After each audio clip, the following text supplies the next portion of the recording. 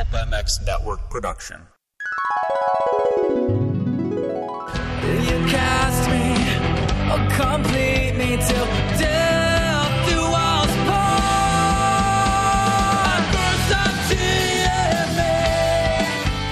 What's up, guys? It's Alex Gray, and you're listening to the Pulpmx wrap-up show.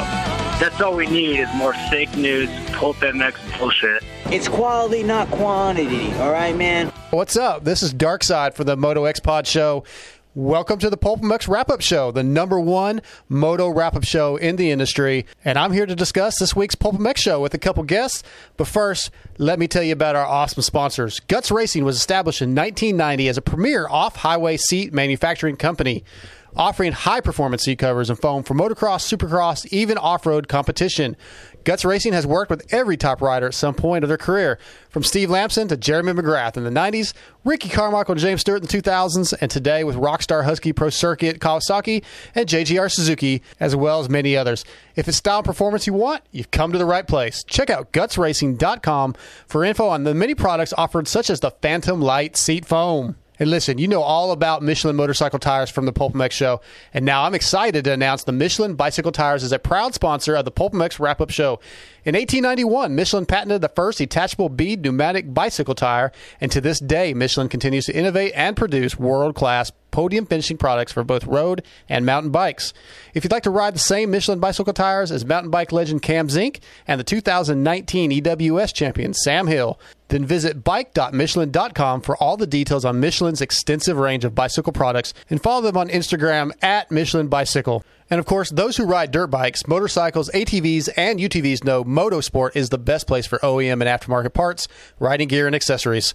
Motorsport.com's dedicated team of gearheads have the knowledge and expertise to help get your ride working at peak performance and have you looking good too.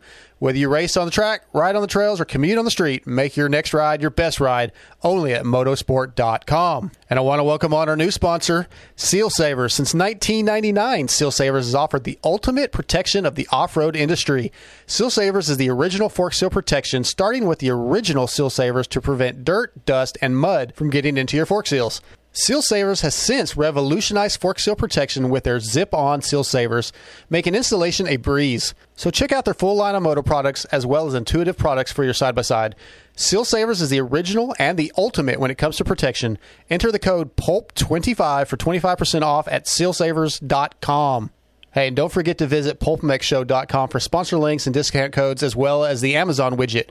If you want to be on the Pulpmx wrap-up show with me to talk about the Pulpmx show, or you want to contribute a question or topic for the Hello Pookie segment, send it to darkside@pulpmx.com. Okay, let's get to our guests. Condolences on the bear attack, by the way. Okay, that was I was yelling at my TV. Why'd you go outside? I don't want to talk about it. Okay, I'm here to defend McAdoo. Okay. Having Ramit run over Troll Train is like my worst nightmare. Savachi and I, we've never been better. I'm just going to try to get my life back together because it's complete shambles right now. Wygant's an idiot. Complete moron. McAdoo's a fucking idiot. He was a coal miner or something. Or well, 43 seconds. 43. I don't care. Take me to your future headlines. 21 gigawatts! We don't always get what we want. I wanted to be 6'5" as well. We got Don there. They call it the Armega Killer. You got to get Pookie them titties, man. Do the right thing. You've got a platform to do this. Segment was a bit painful. You know what, Charles? So is childbirth, but eventually what produces a child is a miracle. You know, when you're running across a track and you're on a dirt bike track, you kind of got to look out. Well, my 86 YZ250 was a ripper. Yeah, we are back with another episode of the Pulpmx wrap-up show. I hope you boys and girls are ready. I know I am. This week it's episode 456 with Charles Caslew from 100% Goggles. Not X-Brand, but he's still a cool dude. He was in studio, and then on the phone we had Cameron McAdoo, Brandon Haas, Adrian Siomo, hope I say that right, Don Maeda. I had a couple special guests, including Cade Clayson, the 7 Deuce Deuce, and Chris Kiefer, and of course, Jason Thomas from Fly Racing calls in. And we get some future headlines this week. I don't know about you guys. We're going to talk about it. We'll get to it. But before we get to all that, on the line, brought to you by Seal Savers from the Moto Limited show, all the way from Australia, Mr. Trent Marr. What's up, dude? Hey, Doc. I just down under here, ready to wrap up this episode of the Pulp Show. Heck yeah, man. I'm glad you're here. Your co-host, Nick, is the guy that generally helps me out with notes in case I miss anything. He dropped the ball this week, didn't come through, so we're really lucky. He used me, I think, because I was coming on. He used me to do the notes, so probably what it was. The wrap-up fans, sent some hate mail to Nick because we almost didn't happen thanks to Nick, but Trent saved the day, as well as our next guest that I'm really excited to introduce you to. Brought to you by Guts Racing, Mrs. Trisha Olson. What's up, Trisha? Hey, how's it going? It's going good. Another female guest. Who would have thought this many women listen to the Pulpmx show? It's awesome to have you on. Hey, thank you. Yeah, I'm excited. Well, obviously, you guys know I'm Darkside from the Moto X Pod show, and I'm brought to you by Michelin Bicycle Tires. Trisha, I want to get a little bit of background on you. You said you're an office lady and the wife at PDR Performance, which is a race tech and an intense cycles dealer. Yes, we are. We've been, my husband actually started PDR Performance back right out of high school. We were driving first world problems. We're driving like an hour to get our suspension done, and he just got sick of it. So he kind of started doing his own thing. It turned into a bit of an oversized hobby. We got a big shop now. We're a race tech center. Intense dealer. We're a Cobra dealer now, and we also do Thump Star. So we go trackside every weekend. We actually work at an indoor track in Wisconsin too in the wintertime. So every weekend, that's kind of what we do. Yeah, you guys are heavily involved. I read through the notes you sent me. You also sent me notes about the show, sent me notes about yourself, but you've been in the moto industry for a while. It sounds like you know about it. How long, let's actually change this question. How did you discover Pulpmx, and what keeps you coming back? Oh my gosh, I discovered Pulpmx because my husband and our buddy that lives in our basement, and then a couple of our other buddies. Yeah. All I ever heard throughout the house was Rick. And okay. That's kind of where it started for me. And then I'm like, what the heck are you guys talking about? What is going on? Yeah. And now I work in the shop, and it's on all day, every day. Either Pulp, Coffee with the Kiefers, whatever, something's on. So that's kind of where my background comes in for that. So it sounds like, the Rick thing was 2 years ago, 2019. So you haven't been listening that long, but you're all in now. Yeah, I mean, when you live moto, you kind of just are all in all the time. Yeah, you sent me in your message. You said you have two dogs, Mookie and Endo. Yep. So we know Steve and Pookie will love that. And your family basically eats, sleeps, and shits moto. So DV style. Now, Trent, you're all the way over. You're a A rider, or maybe you consider yourself an ex-A rider in Australia, doing your own podcast. Did your idea and you wanting to start a podcast come from Pulpmx? Was that where kind of you got the bug, kind of like I did? Yeah, for sure. I mean, myself personally, I was doing a lot of racing and riding, and a lot of downtime in between. And I don't know how I discovered Pulp. I was trying to think about this the other day, and I must have seen a post, and then I just got hooked. Loved it. Every show. I mean, I've listened to every show since. I think I'm about 4 or 5 years deep now, and even going back into the archive stuff just to catch up on some of those inside jokes that we get as part of the Pulp show. And then it sort of helped inspire me to do my thing here. And he does a lot for privateers, and that's sort of for me down here. I was a privateer, so I try to do a very similar thing in helping out those guys, giving them the exposure that they deserve also. Awesome. All right. Well, look, we're here to talk about episode 456. Charles Caslew, a guy that is a buddy of mine, obviously works for a different brand of goggle that I support, but a great guy, a great guest. Trent, you had some thoughts on him. You sent me some on your notes of what you thought of him, but give me your thoughts as a co-host from Charles Caslew. Yeah, Charles is cool. Like, he's been in the industry for a long time. He he has from his knowledge and experience, but just even the way he talks and he comes across when he's putting his points out there, and in his voice, like, you could just sit there and listen to him. Like, it's not it's not one of those voices that's hard to listen to. He talks really well, and I mean, just his knowledge and what he's been in it too as a writer. So it's really cool to get that side of it from him.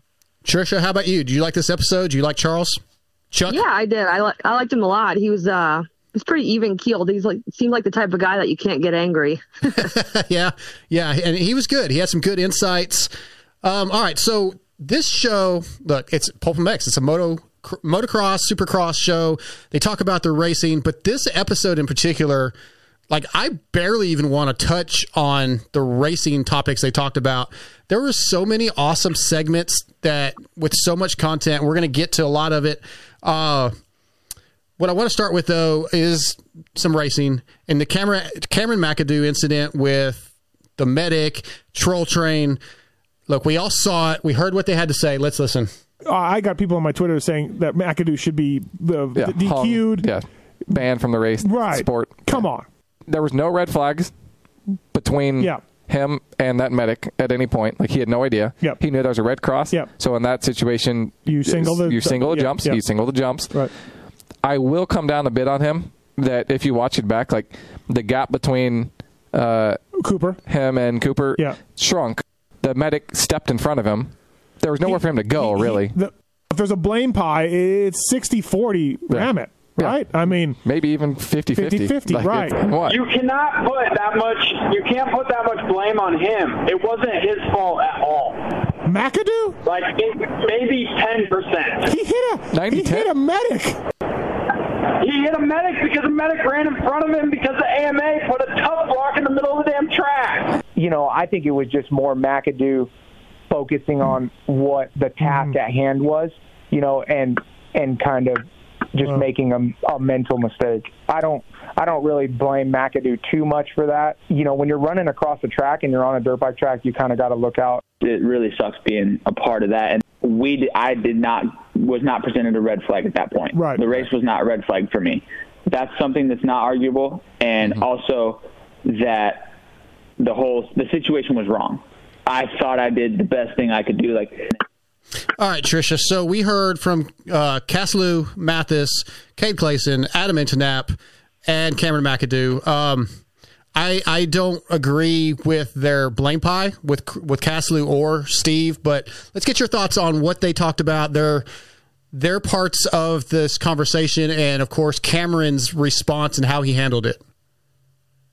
I felt really bad for Cameron. I was listening to him, and I felt like he put way too much blame on himself. Like, really, my blame pie is 50-50. That's kind of how I looked at it. If he hadn't been presented a red flag, it's just kind of one of those things. And I watched the video 3-4 times, and it's like that flagger almost pushed him down into the rider, into Alex. So I don't know. That's kind of where I was at. I felt like he put way too much blame on himself. Mm-hmm. Okay, so I also disagree with you. I think they're putting way too much blame on Cameron, in my opinion. I don't agree with Cade that he takes no blame. Trent, what do you think, man? I mean, most of the guys in studio, Steve and Charles, were pretty close on their blame pie. And then, of course, Cade was way the other way. Where do you stand? What do you think of how they handled the conversation? And I want to know what you thought of Cameron taking responsibility. Yeah, I mean, I think I'm with Steve and Charles on this one. Like, I think it's 50-50. It's just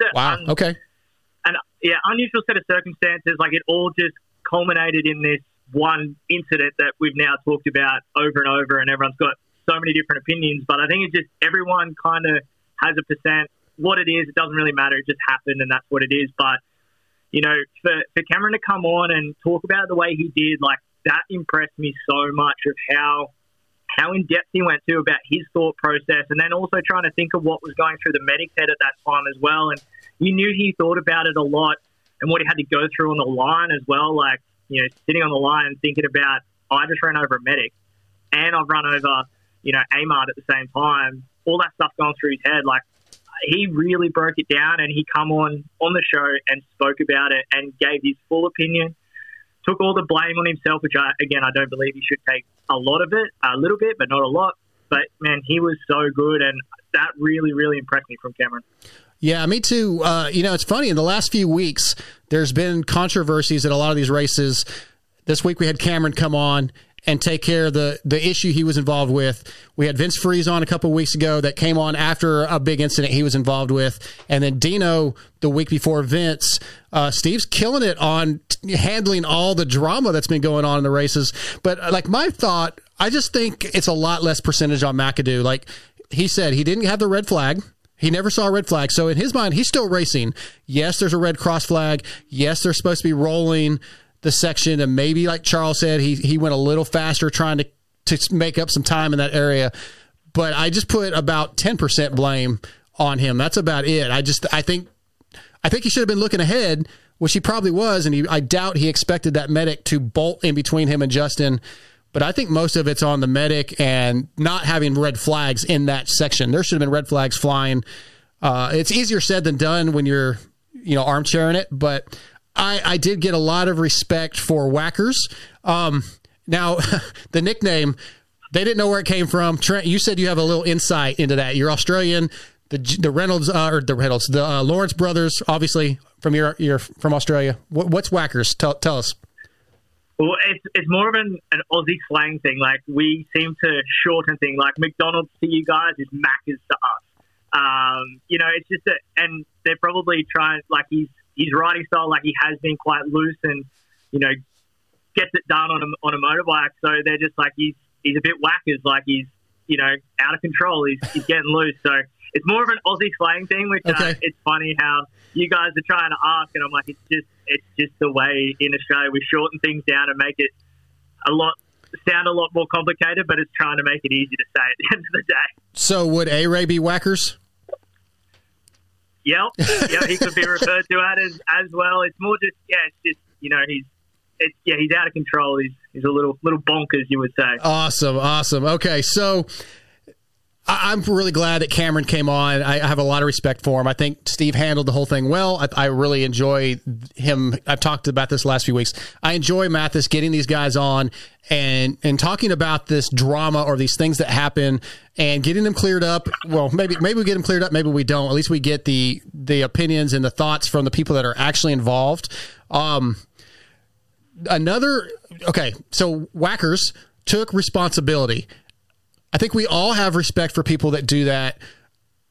There were some other people that came on the show. Maybe they didn't take so much responsibility when they should have, Trisha. We had another segment that Caslew said this about. Segment was a bit painful. You know what, Charles? So is childbirth, but eventually what produces a child is a miracle. I don't know how Steve knows how painful childbirth is, Trisha, but they were discussing the drama that became between Adrian Siomo from Ride Engineering and Don Maeda from Swap Moto Live. And Caslew said, hey, this should be like a regular segment, like squash the beef kind of segment. Steve, I have an idea. One of your sponsors that you don't really necessarily promote all the time is R Jerky. I say we have the R Jerky, we have beef segment. I like it. I think that's a go. You can pay me for it later. We'll work that details out. But on the R Jerky, we have beef segment. Trisha, this whole argument, this whole topic made me feel like I was watching 12-year-old girls fight in middle school. Yeah. I called it the 50+ Mean Girls Club. Yes, you did. I like that. Yep. Yeah. Which one was Lindsay Lohan?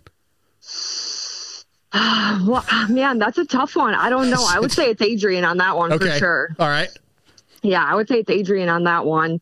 But yeah, I don't even know where to begin on that. it was like it never ended and nobody could just say sorry and squash the beef. Nobody could. So Trent, Don's like, hey, I will squash it if he admits he was wrong for not asking to drill a hole in a bike that wasn't his. And I don't think you can argue that he was wrong. He was fucking wrong. And eventually he did say he was wrong, but he didn't really sound like he meant it. He sounded like a kid that just wanted to be out of trouble. Yeah. I mean, you're 100% right. He definitely didn't want to admit fault at the time, but then as it dragged, drug on that conversation, got deeper. In the end, he eventually did say yes. But it was, I was a little bit with Charles. I was kind of like, oh, this is getting kind of like cringy. Like they're just not going anywhere. It's getting stale here. And then obviously Keeper comes on and gets all the credit, as you will find out here shortly. Yeah. And Trisha, look, Steve kept saying, like, also to Don, like, you keep dragging this thing out. You keep, you're slamming this guy's business, which he does have somewhat of a point, right? The guy's trying to run a business. It's kind of childish games to do that, to fire back on social media for 3 years. Like, get over it. Grow up. Oh, for sure. He was poking the bear the whole time, talking about the drill emoji. Like, even after apologizing, it was funny. But even after apologizing, he kept going. I was like, this isn't going to end. It's just not going to. Yeah. Don said that, hey, like Yamaha said, bring the bike back immediately. And Adrian's like, oh, they took it back because you complained. It was just kids arguing back and forth. And I don't know, man. Look, I don't know Adrian at all. I've never met him. I did get some help on some triple clamps or bar mounts for one of my bikes from them, and I appreciate that. And I appreciate that they support Pulpmx. But dude, Trent, I got a bad vibe on Adrian, man. I really did. Yeah, I mean, to me, I think one of my notes was like it was kind of the battle of the egos. They both had their point and they were sticking to it, but. I mean, Adrian said it. He's like, I'm not a people person kind of guy, and you could hear it throughout that conversation. That's true. He didn't, want to be a part of that conversation. You could hear he was awkward about it, and it wasn't something he was comfortable with. And it was getting very difficult, as I said, to listen to, and, and it did kind of put Adrian in a bad light, which I think is probably a little unfair, and probably he's not real stoked on that now looking back, but. I mean, hopefully the beef's squashed and every party can just move on and get better about what they're doing. I hope so. And you're right. Adrian did say, like, I didn't even want to do this. It kind of sounded like he was, Mathis asked him to do it. He, whether Mathis kept asking him or he just I don't know, just went along with it. He didn't sound like he was too stoked on it. And then Trisha, with Don, I've met Don twice, and man, I don't know. Like, I hear. Like, Kiefer tells me he's really friendly if he knows you, but I've also heard, like, he will cool guy you. Like, if he doesn't think you're on his level or you're not in the quote-unquote industry, he'll cool guy you. And that's the vibe I've gotten from him a little bit. I will say years ago on some, like, social media stuff, he was really, really cool to me before I was ever involved in any of this. So I may be misjudging him, but, like, I was kind of bummed. He squashed the beef with Mathis and Anton being able to come on the show, but then he sort of threw Anton under the bus, and I love Anton, so that kind of bummed me out too, about Anton not getting his work done. Like, I was just, man, this is just all childish. I didn't like that whole segment. It ooged me out. Yeah, it was definitely a cringy segment. It just, like I said, it kind of kept going on, and I've worked with Adrian in the past, ordering parts and whatever. Adrian's always been good to me. Yeah. I've never met Don. Got to just kind of go with what I heard, and he definitely didn't leave a good impression with me. Yeah, now, I will say Anton vehemently, I hope that's the right word, defends Don all the time. And Anton, like I said, I love Anton. I think he's a great dude. I think he does great work. I don't know. But yeah, that whole segment really bummed me out. I'm sure you guys have heard it. If you haven't listened to the Pulp Show yet, I don't know what the hell you're waiting on. You shouldn't be listening to this. You should be listening to that. But, Michelin bicycle tires, guys. You guys know all about Michelin motorcycle tires from the Pulpmx Show for years. And once again, Michelin bicycle tires is a proud sponsor of the Pulpmx Wrap-Up Show. In 1891, way before I was born, Michelin patented the first detachable bead pneumatic bicycle tire. And to this day, Michelin continues to innovate and produce world-class podium finishing products for both road and mountain bikes. If you'd like to ride the same Michelin bicycle tires as mountain bike legend Cam Zink and the 2019 EWS champion Sam Hill, visit bike.michelin.com for all the details on Michelin's extensive range of bicycle products, and follow them at Michelin Bicycle on Instagram for some really cool shots of mountain bike guys ripping, doing things that I can't do. Trisha, in your little bio about yourself, you said this year, like, you've really been focusing on staying awake to watch the races. What you go to bed so early for? Like, I mean, you're a fan of the sport, but you're crashing out early, huh? Well, so usually I ride Saturdays in the wintertime. I ride at the indoor track. Dude, I need to get Kiefer on here. Yep. Yeah. So usually I'm riding on Saturdays. I tore my ACL last year, so I've been out for about a year now. And so I haven't really been riding a ton. And then obviously I've got 2 dogs and I'm pretty involved in training and whatever with them. So, and now it's nice and early, so I can actually stay awake now. But yeah, usually Saturdays I'm riding. So I'm dead by the afternoon. Now, okay, so before I get to you, Trent, I want to ask you a couple questions too. But you mentioned dogs again. I know you're a big dog lover. I've seen that on your Instagram. You made a note, and I actually made a mental note of this, of Rocky coming through the dog door on the YouTube feed. I think I saw Rocky do that last week, maybe. No, there was no video last week. It had to be the week before. But like, is that dog door new? I loved it. I have no idea. It was great. He just trolled across the room, did his deal, trolled back up, and the blinds were cut. The blinds were cut for his dog door. That was the best part of the whole thing. That was pretty cool. People on YouTube were like, "Oh, Rocky sighting." We get Pookie sightings and Rocky sightings. Trent, okay, fantasy, right? Caslew hates fantasy. He's mad at Marks about fantasy. He doesn't really hate fantasy. Do you hate fantasy? Because I fucking hate fantasy after last weekend.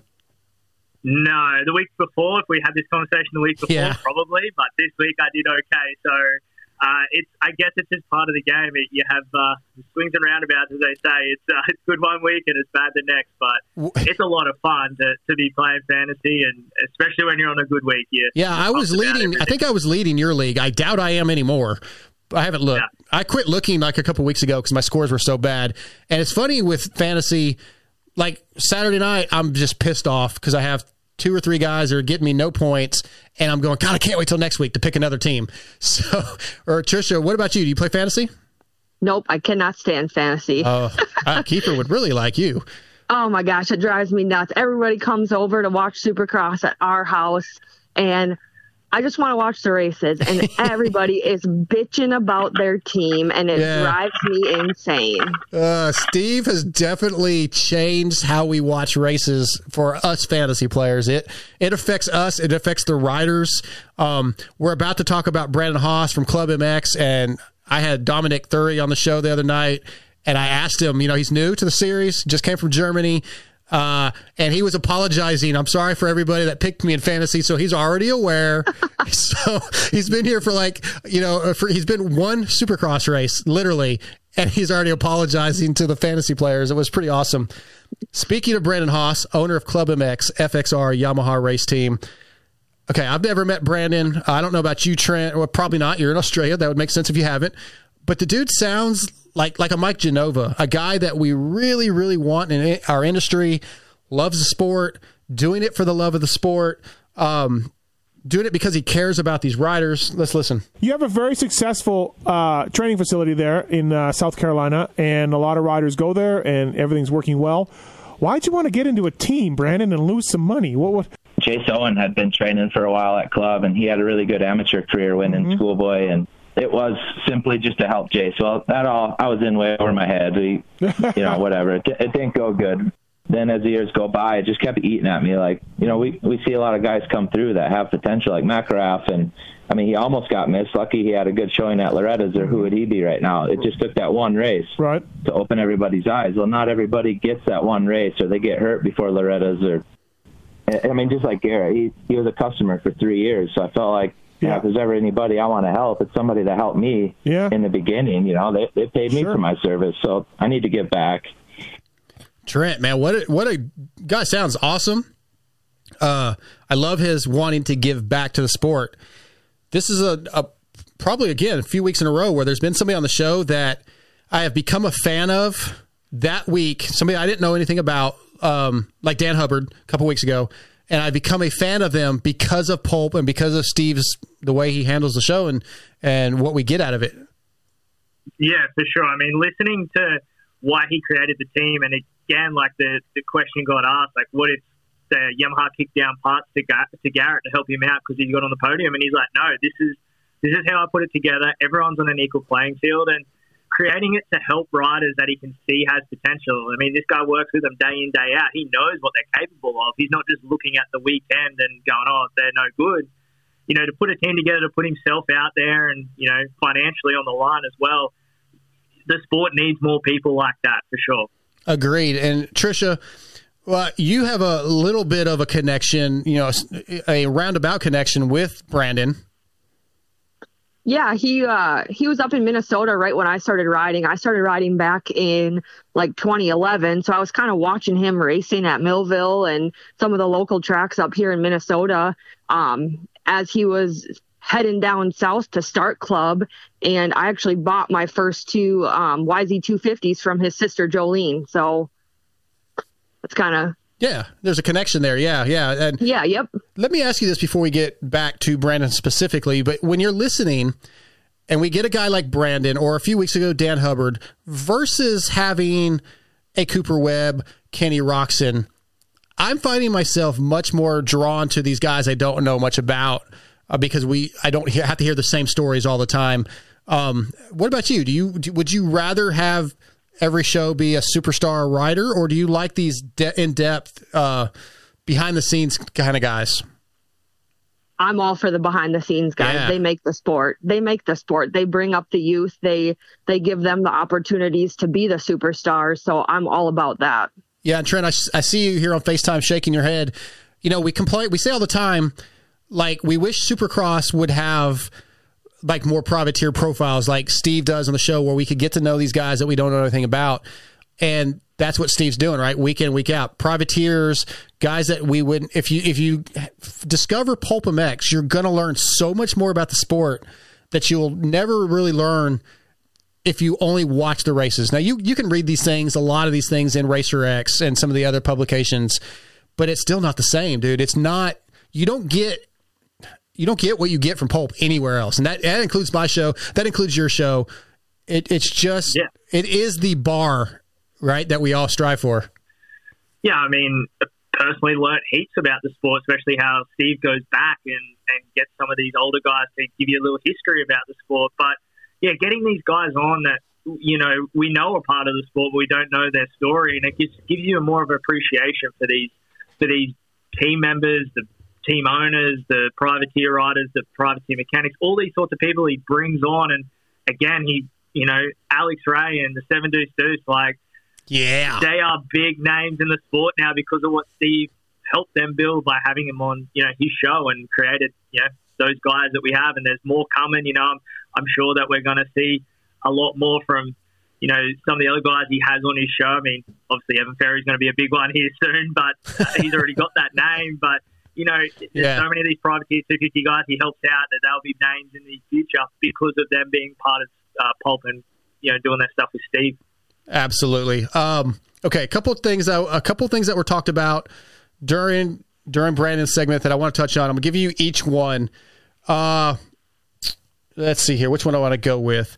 All right, Tricia, you made note of the fact that he said if a factory team came to give a fill-in ride for Garrett, that he signed in, he's locked in to the Club MX team, and you kind of took a little bit of issue with it, I think.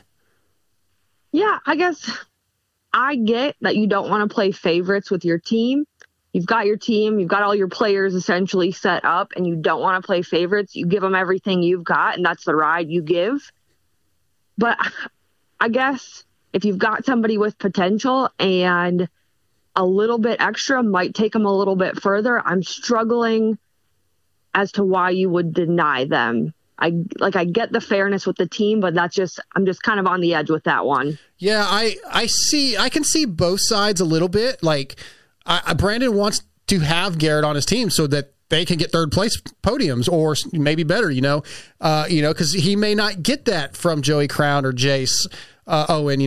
It's more likely he'll get a third place podium and more exposure to his team with a guy like Marchbank. So I see that, but then I also kind of see the other side where some of these lower funded teams give their guys a break, let them out of their contract, go take this opportunity. So I see both sides, but I appreciate the fact that you brought that up. Trent, what I want to ask you about is Garrett doesn't get any special equipment, which Trisha kind of touched on that. He said, hey, I'm not playing favorites, right? This is our team. These are our bikes. We have great equipment. We believe in our bikes. Yeah, I mean, that's more where I come at it with that sort of thing is if they grab those extra things from Yamaha and Garrett goes on to do great things, was that the Pulpmx bike or the Yamaha giving Pulpmx extra thing? And from Brandon's side of things, I can see where he's like, I want it to be our bike that produces these results, not a bike that Yamaha has helped us build just for Garrett, and that's the only reason he got his results. So that's, I can see, as I said, see both sides, but knowing what Brandon's trying to build and how he's trying to create his own team, he wants to be, this is my team that created Garrett's results. You all had an opportunity to grab him. Nobody did. I did, and this is what I can create with my team. Right on. Well, a couple other just notable things during the Brandon interview. We got a great Phil story about trying to save money, not wanting to use his lights in his storage building or his shop, instead of using a little headlamp. We love Filthy Phil stories. And we discovered that Justin Hill apparently is now a sheriff. That may be why he hasn't responded to my text recently. So I guess he's out fighting crime. Who would have thunk it? All right, Trisha, I talked about at the beginning of the show. To me, this was a very heavy show on segments, future headlines, voicemails, etc. Do you have a favorite segment? Oh, man. See, if you listen to the wrap-up show regularly, you knew this question was coming. All right, shoot. See, it's not regular. I'll just say it. It's not regular. I think the Adrian and Don, if that's the segment, that was my favorite. It was the most uncomfortable. Okay. I meant more like a Race Tech rant or a Kiefer After Dark, X-Brand Tear-Offs, something he does every week that's got a sponsored kind of, segment like anything, or tweet it, the Motorsport Tweet It Talent and Tweet It Tits, whatever. Whenever they were talking about the two-way radios with the 50 kids, what section was that? I don't even remember. I don't have it. That might have been tweets. I don't remember. I'd have to go back and look. I think Charles was Charles was talking about it. Yeah, he was talking about that. I think that was his Race Tech rant. No, definitely wasn't the rant. We're going to get to those, but we will talk about the two-way radios. But that's okay. I'm kind of leading into the future headlines, but I want to get your thoughts, Trent. What do you have? Because Race Tech rants are my favorite. I say it every week. Yeah, no, I'm an X-Brand Goggles Terror segment. I like the rapid fire questions. And one of my notes is that Moser always seems to misspell his questions, and that becomes the funny part of the segment is when Mark is trying to read the question, but it makes absolutely no sense what he typed into his phone. So I like that because I read them as they're written. Yeah, that's right. I like it. I think it brings a funny element to it where you're adding that in, and it's not polished. Yeah. Well, I'm kind of leading into the future headlines, which is not an every week thing. It's a thing that drives JT crazy, which is what I said when I called in, which is what makes it so great. Here's what you need to know about future headlines. Future headlines, everybody. So I'm going to give you two headlines from Cycle News. You have to pick one or the other, Caslew and JT. Okay. All right? JT, you ready? Could it be future headlines or not? Or this is these are ridiculous. No, they're not. You can't say pick A or B when neither A nor B are pickable. It's the only options. It's the only options. Listen, I'll take C. This game back in the day, I would rather you kill me than play the game. This interview is over. You're never going to play future headlines again if you keep that attitude. Don't tease me. All right, Trent. This segment, it's kind of dumb, but it's funny, and that's what I need out of it. It makes me laugh.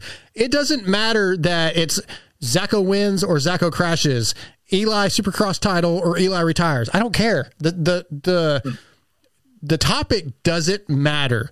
What matters is and JT being mad. Yeah, JT being mad is the best part of it, and again, the drop where I'll take C, this game sucks. He just hates it with a passion, and you can, every time Steve says something, you can just hear him snickering or trying to say, mumbling something under his breath on the other end of the phone line. And again, that is probably what makes this segment so funny, is JT's hatred towards it.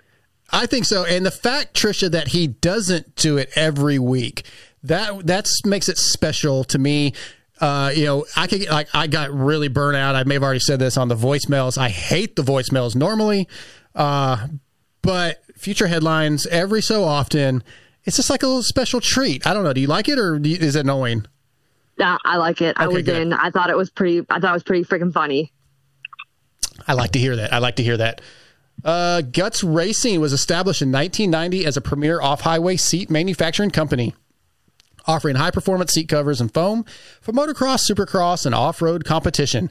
Guts Racing has worked with every top rider at some point of their career, including me, Steve Lanson, Jeremy McGrath in the 90s, Ricky Carmichael and James Stewart in the 2000s, and today with Rockstar Husky, Pro Circuit Kawasaki, and many more. If it's style and performance you want, you've got to come to the right place. Check out gutsracing.com for info on the many products offered, such as the Phantom Light seat foam.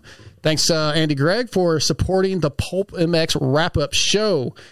Speaking of segments, I already mentioned Race Tech Rant is my favorite. Pulp 21 to save. Let's listen to Steve's rant first, and we'll get into all that. My rant is this, Charles. I got sent a photo today of Marchbanks on the podium, and he's holding the tiniest trophy I've ever seen. Look, I get it. It's COVID, and there's minimum fans. Times are tough. He might lose it on the way home. It's possible it falls out of his pocket sitting on the airplane seat. It could go on his carry-on, at least. This is a fucking lifetime memory for these racers. Yeah. Can we give him more than an iPhone for third place? iPhone-sized trophy? My kid raced a local race at Elsinore yesterday, and the trophies are bigger. Thank you. Trish, maybe he just has big hands. Anyway, that's pretty sad. I hate really hating on Feld, but come on. I mean, look at the MX Sports trophies, which I know the tracks have to supply those. Usually they do their own, but they're so badass. Supercross is the elite level of our sport. I totally agree with Steve on this. Yeah, I'm on board. I agree with Steve. Like, from a chick standpoint, I saw a picture of it, and I said in my notes, my first reaction was, "Oh, that's cute." Just tiny. I mean, all of our district races here up in Minnesota, our trophies are bigger. Like, up to 5th place, they're bigger. Dude, Trent, what about you, man? You ever get a trophy that small? Unfortunately, yes. The sport here in Australia isn't as big as what it is in the US, so it is kind of ironic that our trophies here in Australia are even, at the same size as what the Supercross ones are. But I mean, again, as Steve said, it's only really been this year that they've been that small, and it has to obviously come from COVID. But it is quite funny that became the rant. And also, I think it was Charles said, Timmy can't prop up his garage door with that size trophy. Yeah. I thought that was pretty funny. Yeah, he did. Steve did say that it's, I understand it's COVID. Maybe that has an effect on it. But seriously, 17 rounds of Supercross. So, 34 trophies for third place if you take each class, I think, if I do my math right. I don't know. I can't count very well.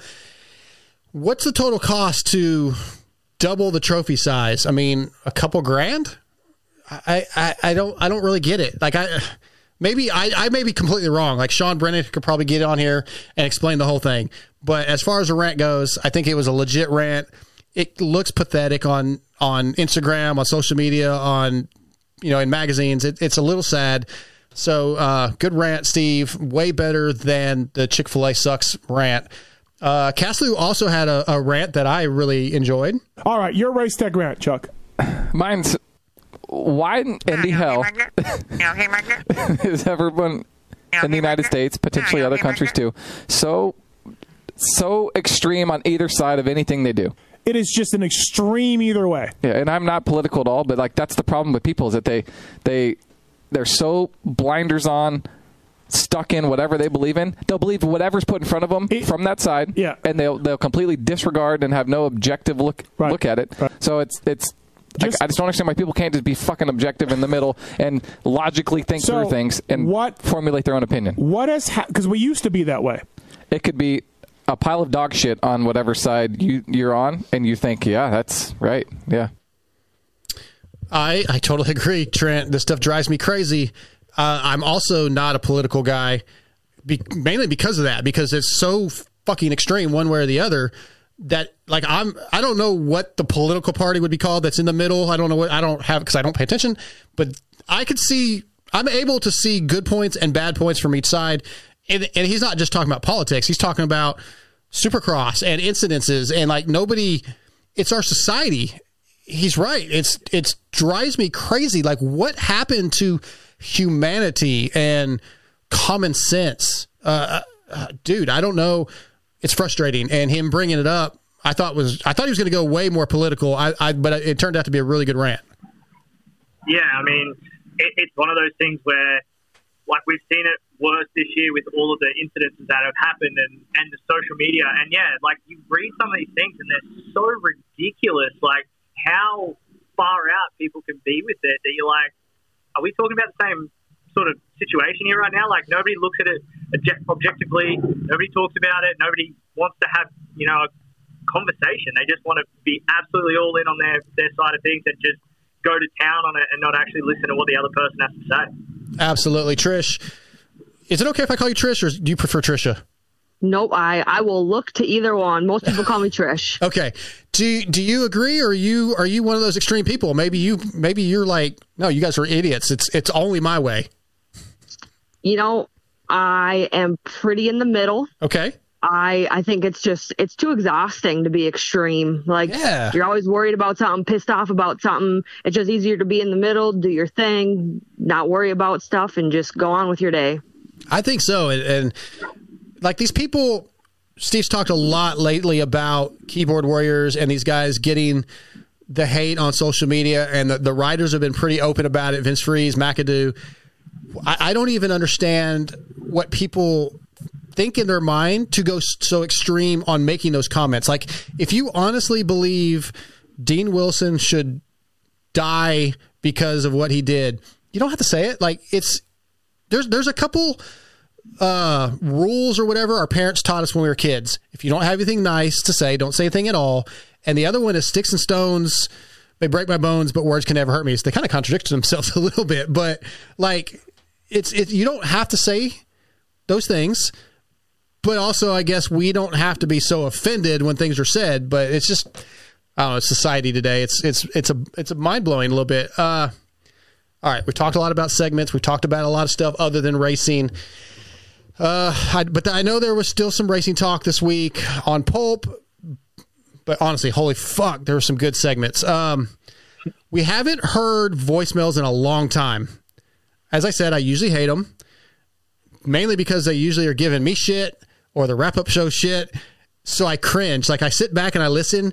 I'm half listening to the voicemails, waiting to hear Dark Side or wrap-up so that I can be like, fuck. And we got one at the end. But first, we got some fucking gold. Here we go. Hey, Mathis, here's what I'd like to see you do. It's horseshit, man. Do the right thing. You've got a platform to do this. Go show the industry that you're the bigger person and you can put this together, or are you afraid of your job? Hopefully you can take care of the situation and get that kid some money. Make it right, Maybe Steve. Pull it out of your own pocket. You make enough money off this show. Am I supposed to? Night. Have a great night. Yeah, Steve. I mean, you make enough money. I mean, because you're not paying me that much. So take that money and fucking help Piazza out. Pizza. I can't even say his name. Yeah, Pizza. Let's help Pizza out. You're responsible for these guys, Steve. Don't you know that? That is your position now that you've done well for yourself, is to take care of these people. What the fuck is wrong with people, Trent? Oh man, I just the whole time through that, it's like, since when did Steve owe anybody any of this stuff? But he's just like dead adamant that this he wasn't is what joking. Steve has to do. Yeah, like, you need to do this. Are you scared of your job? Oh, that was the best part. That's what it is. Yeah, you know, 100% scared of me. Steve Mathis is probably one of the top 2 or 3 media guys in our sport, and he openly calls out MX Sports, Feld, AMA, his own boss sometimes, Racer X, if he has to, but he's scared that to call these guys out, or what the fuck, man? This is what we just talked about, Trisha. What is wrong with people? Yeah, I was just going to say, voicemail guy is definitely one of the extreme people that Charles was talking about. But hey, before you say any more, voicemail guy, if you like the wrap-up show, I take it all back. Go ahead, Tricia. Wait, what now? I just said if that guy likes the wrap-up show, I take everything I said back. But if you have more... I don't know. Yeah, so is that... Okay. All right, but we had some other really great voicemails. Get me in to be a flagger, and let's change the industry. I'm going to keep it super short and simple. That Vince Freeze interview was the worst thing ever. That guy's voice makes me want to fucking kill myself. So have a great day, okay? Both him and Cincerello, the bike looks like it's beating them up. I'm sorry, but the bikes don't look as plush through the whoops. It looks like it's working them. The power band looks like it's one of those arm pumper kind of power bands off the KX compared to the other bikes. Either they need to tone them down or they need to rework the suspension. The guys ain't really complaining because the power probably feels good. But hell, my 86 YZ250 was a ripper, and you could feel it through your arms. You get to the 2001 CR 250, and the power band's nice and smooth. You got to have good suspension. My 93 YZ250 probably had the best suspension of all my 250s throughout my 250 career. I think we need to look at the bikes a little bit closer here. They look powerful, but the power band and the smoothness of the bike. You look at Roxon's bike, he looks like he's on marshmallows. He ain't even having to work it. You got to get Pookie them titties, man. Okay, I know that was a little long. I'm crying, laughing. Okay, Trent, we talk about all the time how great the Pulpmx show is. All the things. Look, Steve Mathis brought us the nets. Steve Mathis maybe saved our sport. From Steve Mathis to just Monday night, we have a guy that can fix Kawasaki's problems. We have a guy that can fix the flagger problems. There's another one that I can't. There was another one that we can fix. I don't even remember what it was now. Oh my God, I don't even know what to say. That was some of the funniest voicemails I've ever heard, and that was only like half that dude's voicemail. It went on forever.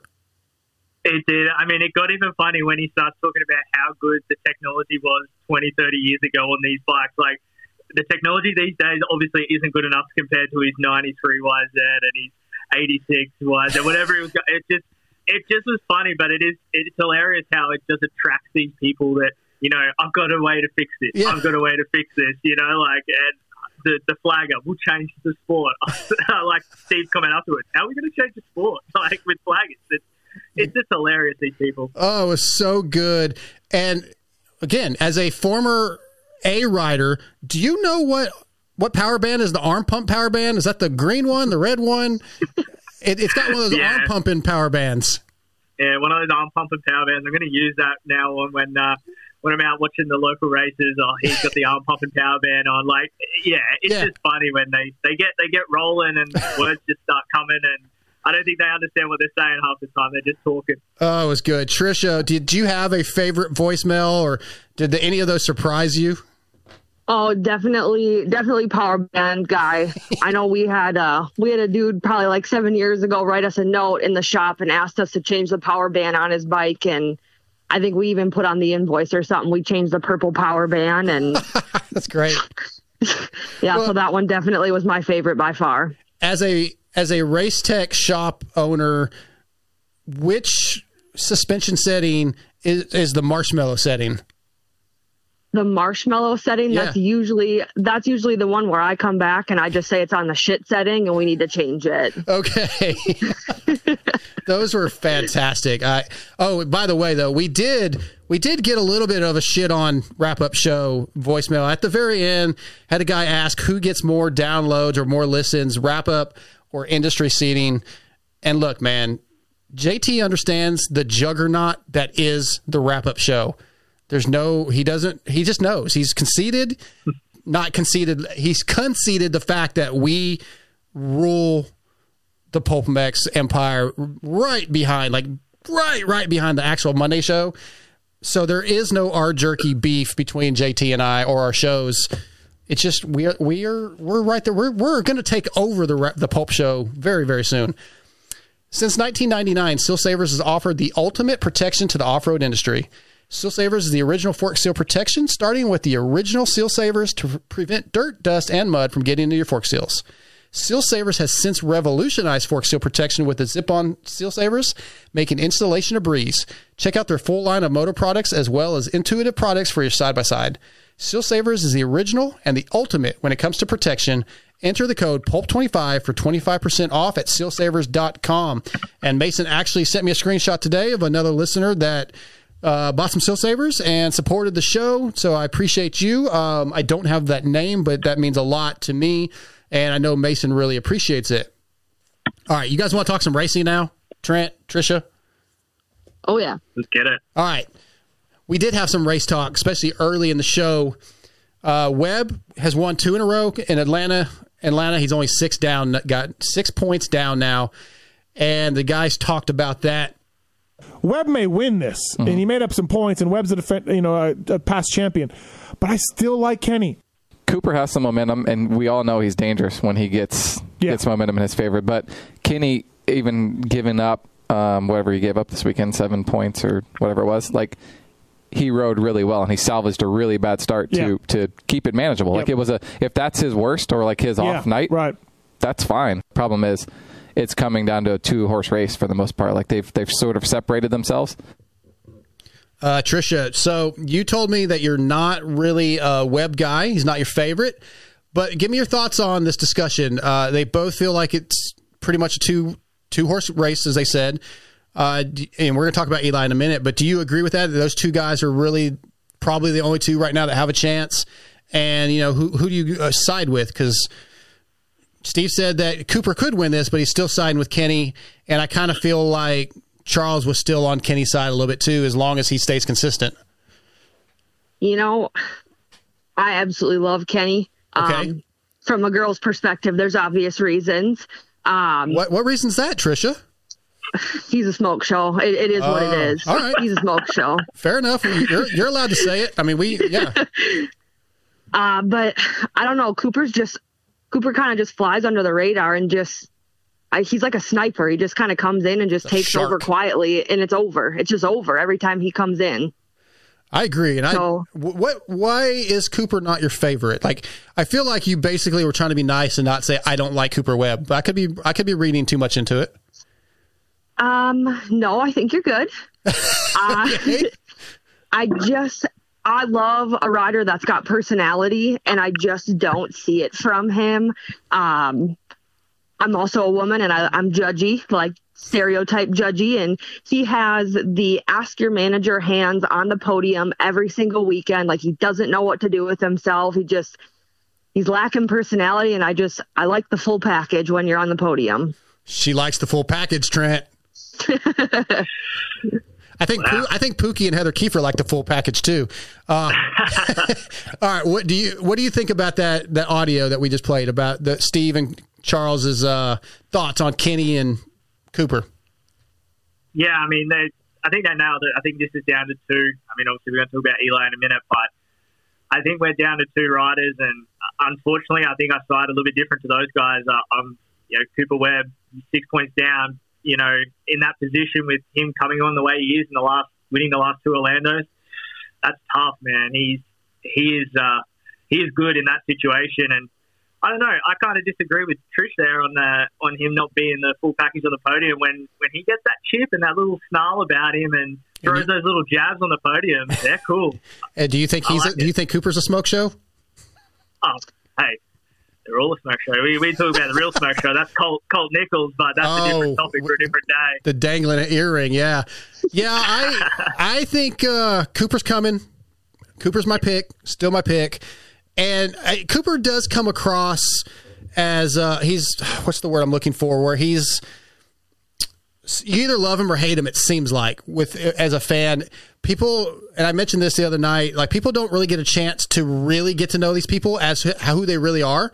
And I think Cooper, I like Cooper a lot after I've had a chance to talk to him a few times, but I can see where you're coming from, Tricia. Kenny's a smoke show. I'll give you that. Fair enough. Yeah, it is what it is. Yeah, I'll give you that. I can't really deny it. All right, so after the talk about Cooper and Kenny, you can't really talk about that without talking about Eli Tomac, right? I mean, last year's champion. He's lost a lot of points. They bring up a lot of topics or a lot of opinions that probably made Dylan ready to go compose a strongly worded tweet. I'm sure he's not happy right now, but let's listen to what they had to say. How worried are you about Eli Tomac right now? I'm hitting the panic button. Yeah. It's on. I mean, it's hard to say that for a guy that got, 6th place and is 3rd in points, but anything less than a title and winning races is they're not happy. So it's a panic situation for me. I need to see him get out front. I think Eli does his best work from starting 3rd or 4th or 5th. Yeah. And then going up and passing those guys and then building a huge lead. Right. And I think he's better as the guy charging up, passing people, and then being like, fuck you, I'm going to put 20 seconds on you. Yeah. He's 30 points down. Yeah, he's not going to win this title. Unsuccessfully defending a championship is a, quote unquote failure of a season for a guy like Eli Tomac. There's a difference between 1 win or 2 wins and 3rd in the points, or 6 wins and a DNF and 3rd in the points. Right. You know what I mean? Big difference. Yeah. Where you're like, hey, we won 6 or 7 races. Charles said it. Charles, you said he's not winning this championship. No. Yeah. Trent, I think I'm there too. And I think even if he had just been able to beat Roczen in any way, shape, or form and bring the points down, it would have given him some confidence. It would have just sent it the other way. And then you go into Daytona, which is arguably his best track of the year, with another opportunity to bring the points down again. But that momentum kept going the wrong way. Everything is kind of trending the wrong way. And this is the time of the year where you think you would be turning it around and kind of riding the ship. Forgot I had that JT quote in there at the end. My bad. So, Trent, I loved Charles's breakdown of Eli saying that, I think he's a guy that does better coming from behind and working through the pack. We've seen in the past where maybe towards the end of the race where guys are starting to get a little bit, quote unquote, tired. That's when he excels. And that's not happening anymore because the other guys have, in my opinion, they've stepped up their game a little bit. He may be still the same, but I like that thought process and what Charles had to say. Yeah, I mean, Charles hit it on the head, and also Steve later on. That drop wasn't in there, but he sort of alluded to the fact that Eli looks like he's getting tired as well, which is completely odd for the reigning champion, the defending champion, to be doing that. And as Charles said, we're used to him coming from 4th, 5th, passing these guys, breaking their way, and breaking their spirit. And he's not doing that this year. And I mean, it only goes back to Orlando. He gets passed by Jason Anderson at the end. When has that ever happened in his time at the at the top of the sport? It's very odd, but I like what Charles said. He broke it down really well. And again, him being adamant that he's not winning that title, he's got a strong opinion of it for sure. And I agree with him. Sorry, Dylan. But yeah, he said tired or tightness is what Mathis had said. Tricia, is Eli out? Do you agree? Yeah, he's out.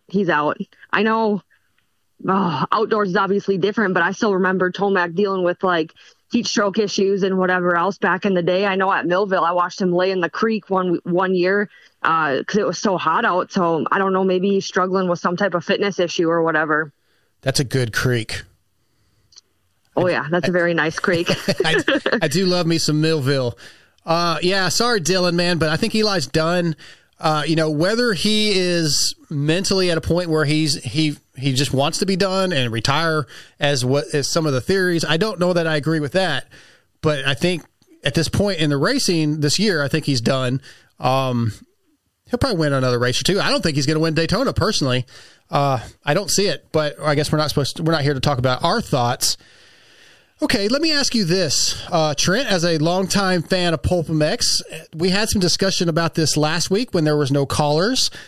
Do you like the callers, or do you think most of them kind of suck? I'm 50-50 on them. I like when they're good calls and they add to the conversation. I hate the ones when they get on there and start babbling and try and talk over Steve and the guests, and they're trying to, get their 15 seconds of fame, and just keep talking about absolute rubbish. But, I mean, again, I like those away ones when you get guys like Timmy in and Evan in, and, they get a whole cast and crew all sitting in a roundtable discussion. I like them. So it's kind of, I think it's one of those things. It's variety is the spice of life. The more we get mixture of these shows, I think it improves the whole overall product for the Pulpmx network. Yeah, as I asked this question last week when we were talking about it, because there was no callers. There are those callers that kind of get on my nerves here and there, or I think they go too long. But then without the callers, I wouldn't have the chance to do what I'm doing for Steve now, because I would have never been able to call in. Trisha, how about you? And have you ever called in? I have not. I would consider myself new to in-depth listening of the Pulp Show. Right. It's usually background noise. I listen when I can, but in-depth listening, I'm still new. So it's all entertaining at this point. Yeah, I think that's the big point is, even if a caller really sucks and just goes on and on and on and on, well, you can kind of laugh at that. Or Steve can hang up on him, and that could be funny. I mean, Steve hung up on a kid not that long ago. That was kind of funny and kind of not at the same time. So, yeah, I think the callers are important to Pulpmx. A lot of the other shows don't have callers. That's one thing that sets him apart, having live callers. And it's funny, people are always on YouTube asking for the phone number. Like, you write the fucking thing down. He gives it out every week. But maybe I'm whining about something I shouldn't. But speaking of callers, we had Taylor who asked about Jason Wygant and his start cross opinions. Taylor, what's going on? You want to talk about Wygant? Taylor, do you want to trash on Wygant? Because if you do, you can talk for the next hour. Floor is yours. Yeah, floor is yours. Dude, what's going on with this whole start cross thing? Like, is he like, he's acting like he's upset or that he doesn't know normal racing, that, if you get a bad start, you're going to have a bad fucking race. Like, I don't know. Where's he coming at with that? Well, he's coming at the fact that in 2021, he thinks, and I tend to agree with him, actually, Taylor, that the start is more important than ever. I mean, Chad Reed, James Stewart, Carmichael, Jeremy, they got terrible starts, and they could get on the box. Wygant's an idiot. Complete moron. All right, Trisha. So, not a bad topic, right? I picked this one mainly because of that last quote about him being an idiot and a moron. That was just funny, but Taylor was questioning, like, we all know starts are important. That's obvious. But like we said with the last discussion about Eli's been known for getting bad starts and coming through the pack and still winning. Mathis brought up McGrath in the past. So I do agree with him that this day and age, this year and even last year, starts are more important. So I think that's where we just coming from. What do you think? You think starts are as important, less important, more important than in the past? I think it's rider dependent. I think it's going to be good point. If you ride better under whatever type of pressure it is, if you ride better knowing you're coming from behind, or if you ride better running for your life because you got the whole shot. Okay. I really just think it's rider dependent. That's actually I think that's a good point. You're right. I don't think anybody other than maybe James Stewart in his prime would come through the field right now. But that's just being. What's the word? I guess I'm kind of showing my age, or just. Nah, I'm on board with that. I agree. Yeah, I wonder how realistic. Again, JS7 at his peak on the modern day bikes, I think would be. I want to believe I think he's still Michael Jordan. He's still the best ever. I think Michael Jordan, the Bulls of the 90s, would still beat anybody this day and age. I don't care what you say about the game changing. JS7 was the fastest rider at his best of anybody ever. Got off topic, sorry. How about motorsport, guys? You ever go to motorsport.com? Because you should. Those who ride dirt bikes, motorcycles, ATVs, and UTVs know Motorsport is the best place for OEM and aftermarket parts, riding gear, and accessories. Motorsport.com's dedicated team of gearheads have the knowledge and expertise to help get your ride working at peak performance and have you looking good too. Whether you race on this track, ride on the trails, or commute on the street, make your next ride your best ride only at motorsport.com. Tweet at Talon this week. Talon still doesn't have an intro. He says he wants an intro. Steve says make your own intro. Trent, should we get Talon an intro, or is it better that he doesn't have one, he just wants one? I guess it's how long the joke goes for, I guess. I mean, it'd be cool if he had his own, because it always, I guess, if you're a new listener and it's saying tweeted tits and then we go to Talon, it's a bit weird, but I guess it's becoming an inside joke now of how long they can hold out before they get Talon his own intro. And he did say at the start he didn't want one, and now he wants one because I think it's been a year now since he's been there, so let's keep it running for a bit. I think so. Trisha, one of the comments during the tweet segment, Steve said that people on YouTube have the dumbest comments, which I definitely think a lot of the comments I see, because I always watch on YouTube, I do think some of them are pretty damn dumb. I don't know if they're the dumbest because I don't really watch other forums. Do you ever look at the YouTube comments and watch it that way, or do you even have a thought on it? When I have looked at YouTube comments, I have never seen anything useful. Well, that's rude. I mean, I make comments, and I think mine are useful there, Trisha. I don't, on my YouTube videos that I've watched, I haven't seen anything useful. So I can't say like moto videos all the time or whatever, but. Yeah, I definitely think they suck when it comes to like the press conference, because man, people would just blast us on the press conference. Yeah, those are the dumbest questions. People. Yeah, those are the dumbest questions. Why do they ask such dumb questions? I still would love to know what questions these geniuses would ask that Steve and Weege and even ourselves, Trent, don't ask. But anyway, it's funny. Okay, Chris Betts, never again, Trent, or he's great.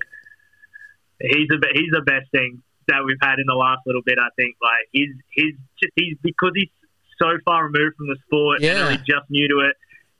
His ideas and his thought process and how he tries to think about things is just so much fun. You can hear his brain ticking as he's talking about these things. Like, why don't we do it like this? Yeah. It's just something. It's something fun and exciting. Like, I don't get where people are like, oh, he's not that good. I mean, I guess you're not very open-minded if you don't think that, because he is just, I mean, playing a bit of a role now too, where he kind of plays along with it. But again, it's cool just to hear somebody else with a different look at the sport. Yeah, think how many times Steve says we've been doing the same thing for 30 years. We don't change anything. It's always the same thing. We're stuck in. We don't like change. But then Chris Betts comes in and he goes, well, what about this? What about that? Because he's not stuck in that rut that we all find ourselves in. That this is the way we do it. He's like, hey, what about, and some of them are stupid. The Kickstarter, one was kind of dumb. The horn, take it or leave it. But God, he's entertaining. What about you, Trisha? You a Chris Betts fan, or do you even remember a time before Chris Betts? Because you haven't been listening that long. I'm going to say I don't. Okay. I don't, but change is good. I know Trent was saying variety is the spice of life, so can't go wrong with change. I think that's a good point. Let's see here.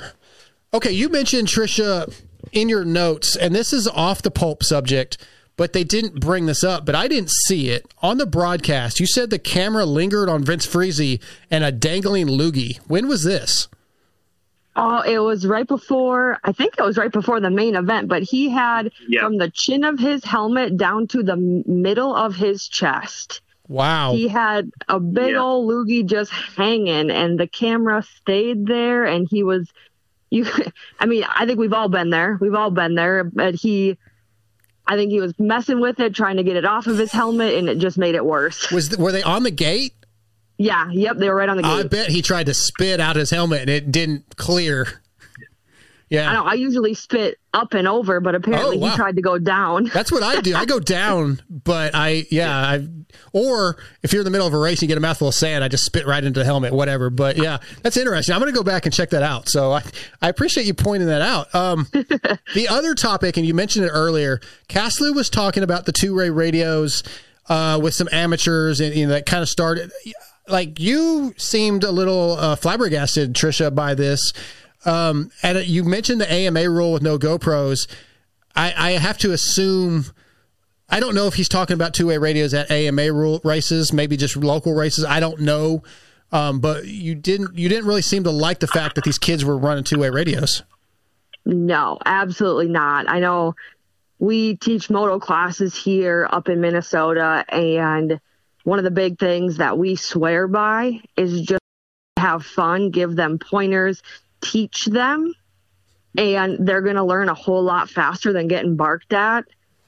And I swear by it. That's how my husband taught me to ride. I started riding when I was 18, and I learned a lot faster with just encouragement. Like, I can't imagine a kid, like I said, that doesn't know like what day of the week it is. They don't know if they're going to be shitting their pants today, getting yelled at out on their young bike. Kids, yeah. Just it blows my mind that these parents take it that serious. Yeah, I can see that in the amateur ranks. What do you think about the discussion a couple weeks ago when the Vince Freezy thing and the Dean Wilson thing happened about having communications in the helmets at the pro level, like Supercross? If it was available to everybody, would you like to see it implemented there? I don't think so. Okay. I think it takes away from the peer side of the sport. I'm a purist. I was bummed when everybody got electric start, I was like, man, what? Like that's the whole point, is who can get their bike started faster when everybody wads up in the whole shot. And so okay. I think I'm not a fan. I'm getting old, Tricia. I kind of would like to have an e-start. I don't have one and I'm jealous. So I've maybe 10, 15 years ago, I'd agree on the e-start, but not anymore. What do you think about the two-way radios, Trent? Yeah, being a purist, it's something. But again, to make the sport safer, that could have, in hindsight, that could have half saved that incident that happened there on the weekend with McAdoo. Could have saved the incident that happened in the last few weeks if they had that two-way radio. At a pro level, yes. With these kids running it at local races, that's ridiculous. Like, right. I got two young kids, and I'm like, you go ride. I'll help them if they need a hand. Like, pull them over, tell them something, let them go. But yeah, doing it at that lower level racing is out of control. Yeah, I do. I agree with you, because had McAdoo had that in his helmet, his spotter could have said, red flag's out, race stopped. Yep. And he wouldn't have been in such a hurry. And that system, it's Scala. I think Scala is the company. I can't remember. My buddy works for. He's the one that they used that system at Monster Cup a couple years ago. The Moto Concept guys tested them, and they all pretty much liked it. It does work. So hopefully, I think it'd be a good thing for safety. So I'm not against it. I think for the most part, that's going to be a wrap on this episode as far as the topics of the show from Monday night.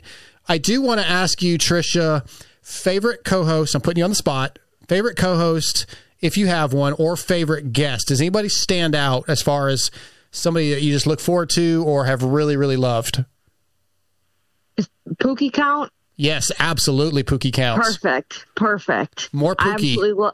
Yep, more Pookie. I love her. I love listening to Kiefer and Heather. I mean, I just like all those guys. You a coffee after dark listener?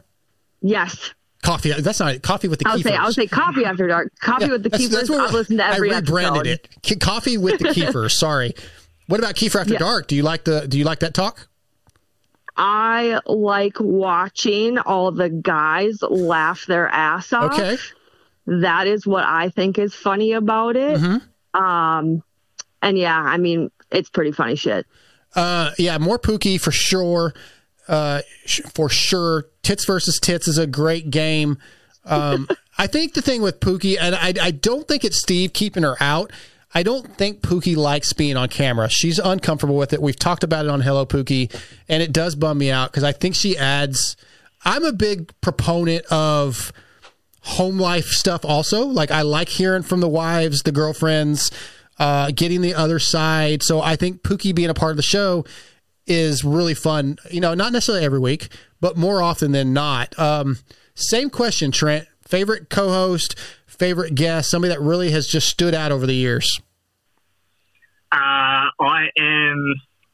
Chris Betts, obviously being in studio, is probably a good one, but I'm a massive Chris Kiefer guy. And I like what he's brought to the show also. Like, he's brought the Kiefer After Dark. He's, here in this show, he's got ladies to come on here and speak about the show and things like that. Like, he brings a lot more. And, again, you don't want to hear from him every week, but it's cool when he comes in because he brings something new. The Vietnam big story that is still the best segment ever. Yeah. I'm not a big Kiefer guy. I like listening to Chris. I like when he brings new stuff to the show and makes me laugh all the way through. Awesome. I'm a little bit mad at Chris Kiefer right now, but that's okay. It'll pass. They have decided not to come to Freestone for the Spring Nationals. So I just found that out this morning. I'm not super stoked, but it's a good reason. I think they're just decided to not. It's expensive, and I think they decided just to hold off. So. Yeah, it's fair enough. I'm a little bummed. Okay, so Trent, your first time on the wrap-up show. What'd you think? Man, I'm excited. This was fun. I like to talk about the show. I talk about a lot with with Nick, my co-host, and yourself, where you seem to text all the time after the show. So it's cool to actually have an opportunity to have a bit of a chat about it, for sure. Absolutely. You guys go check out the Moto Limited show after you listen to Pulpmx and after you listen to the wrap-up show.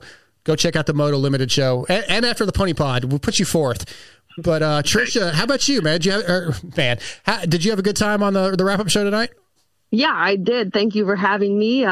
It's a good opportunity, and I'm happy you guys are getting more chicks on here. Yeah, and hey, if you're listening and your chick wants to come on, or if you are a chick, all you got to do is reach out, darkside@pulpmx.com, or you can hit me up on Twitter, Instagram, and I'm making lists. I'd love to get some more females on.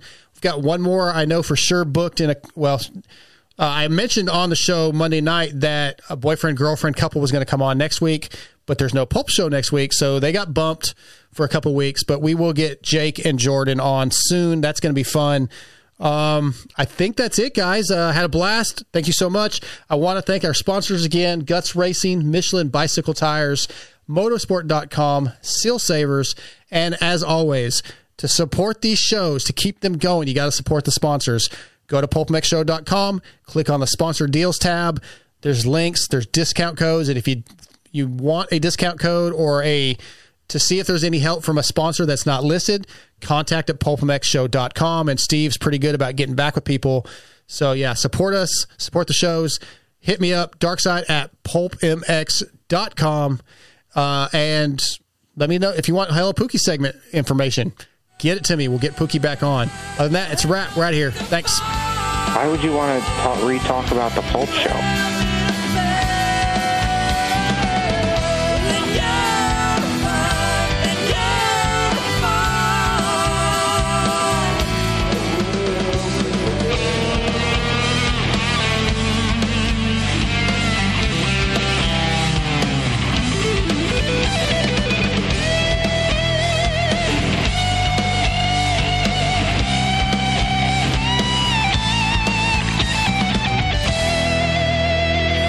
Adversity and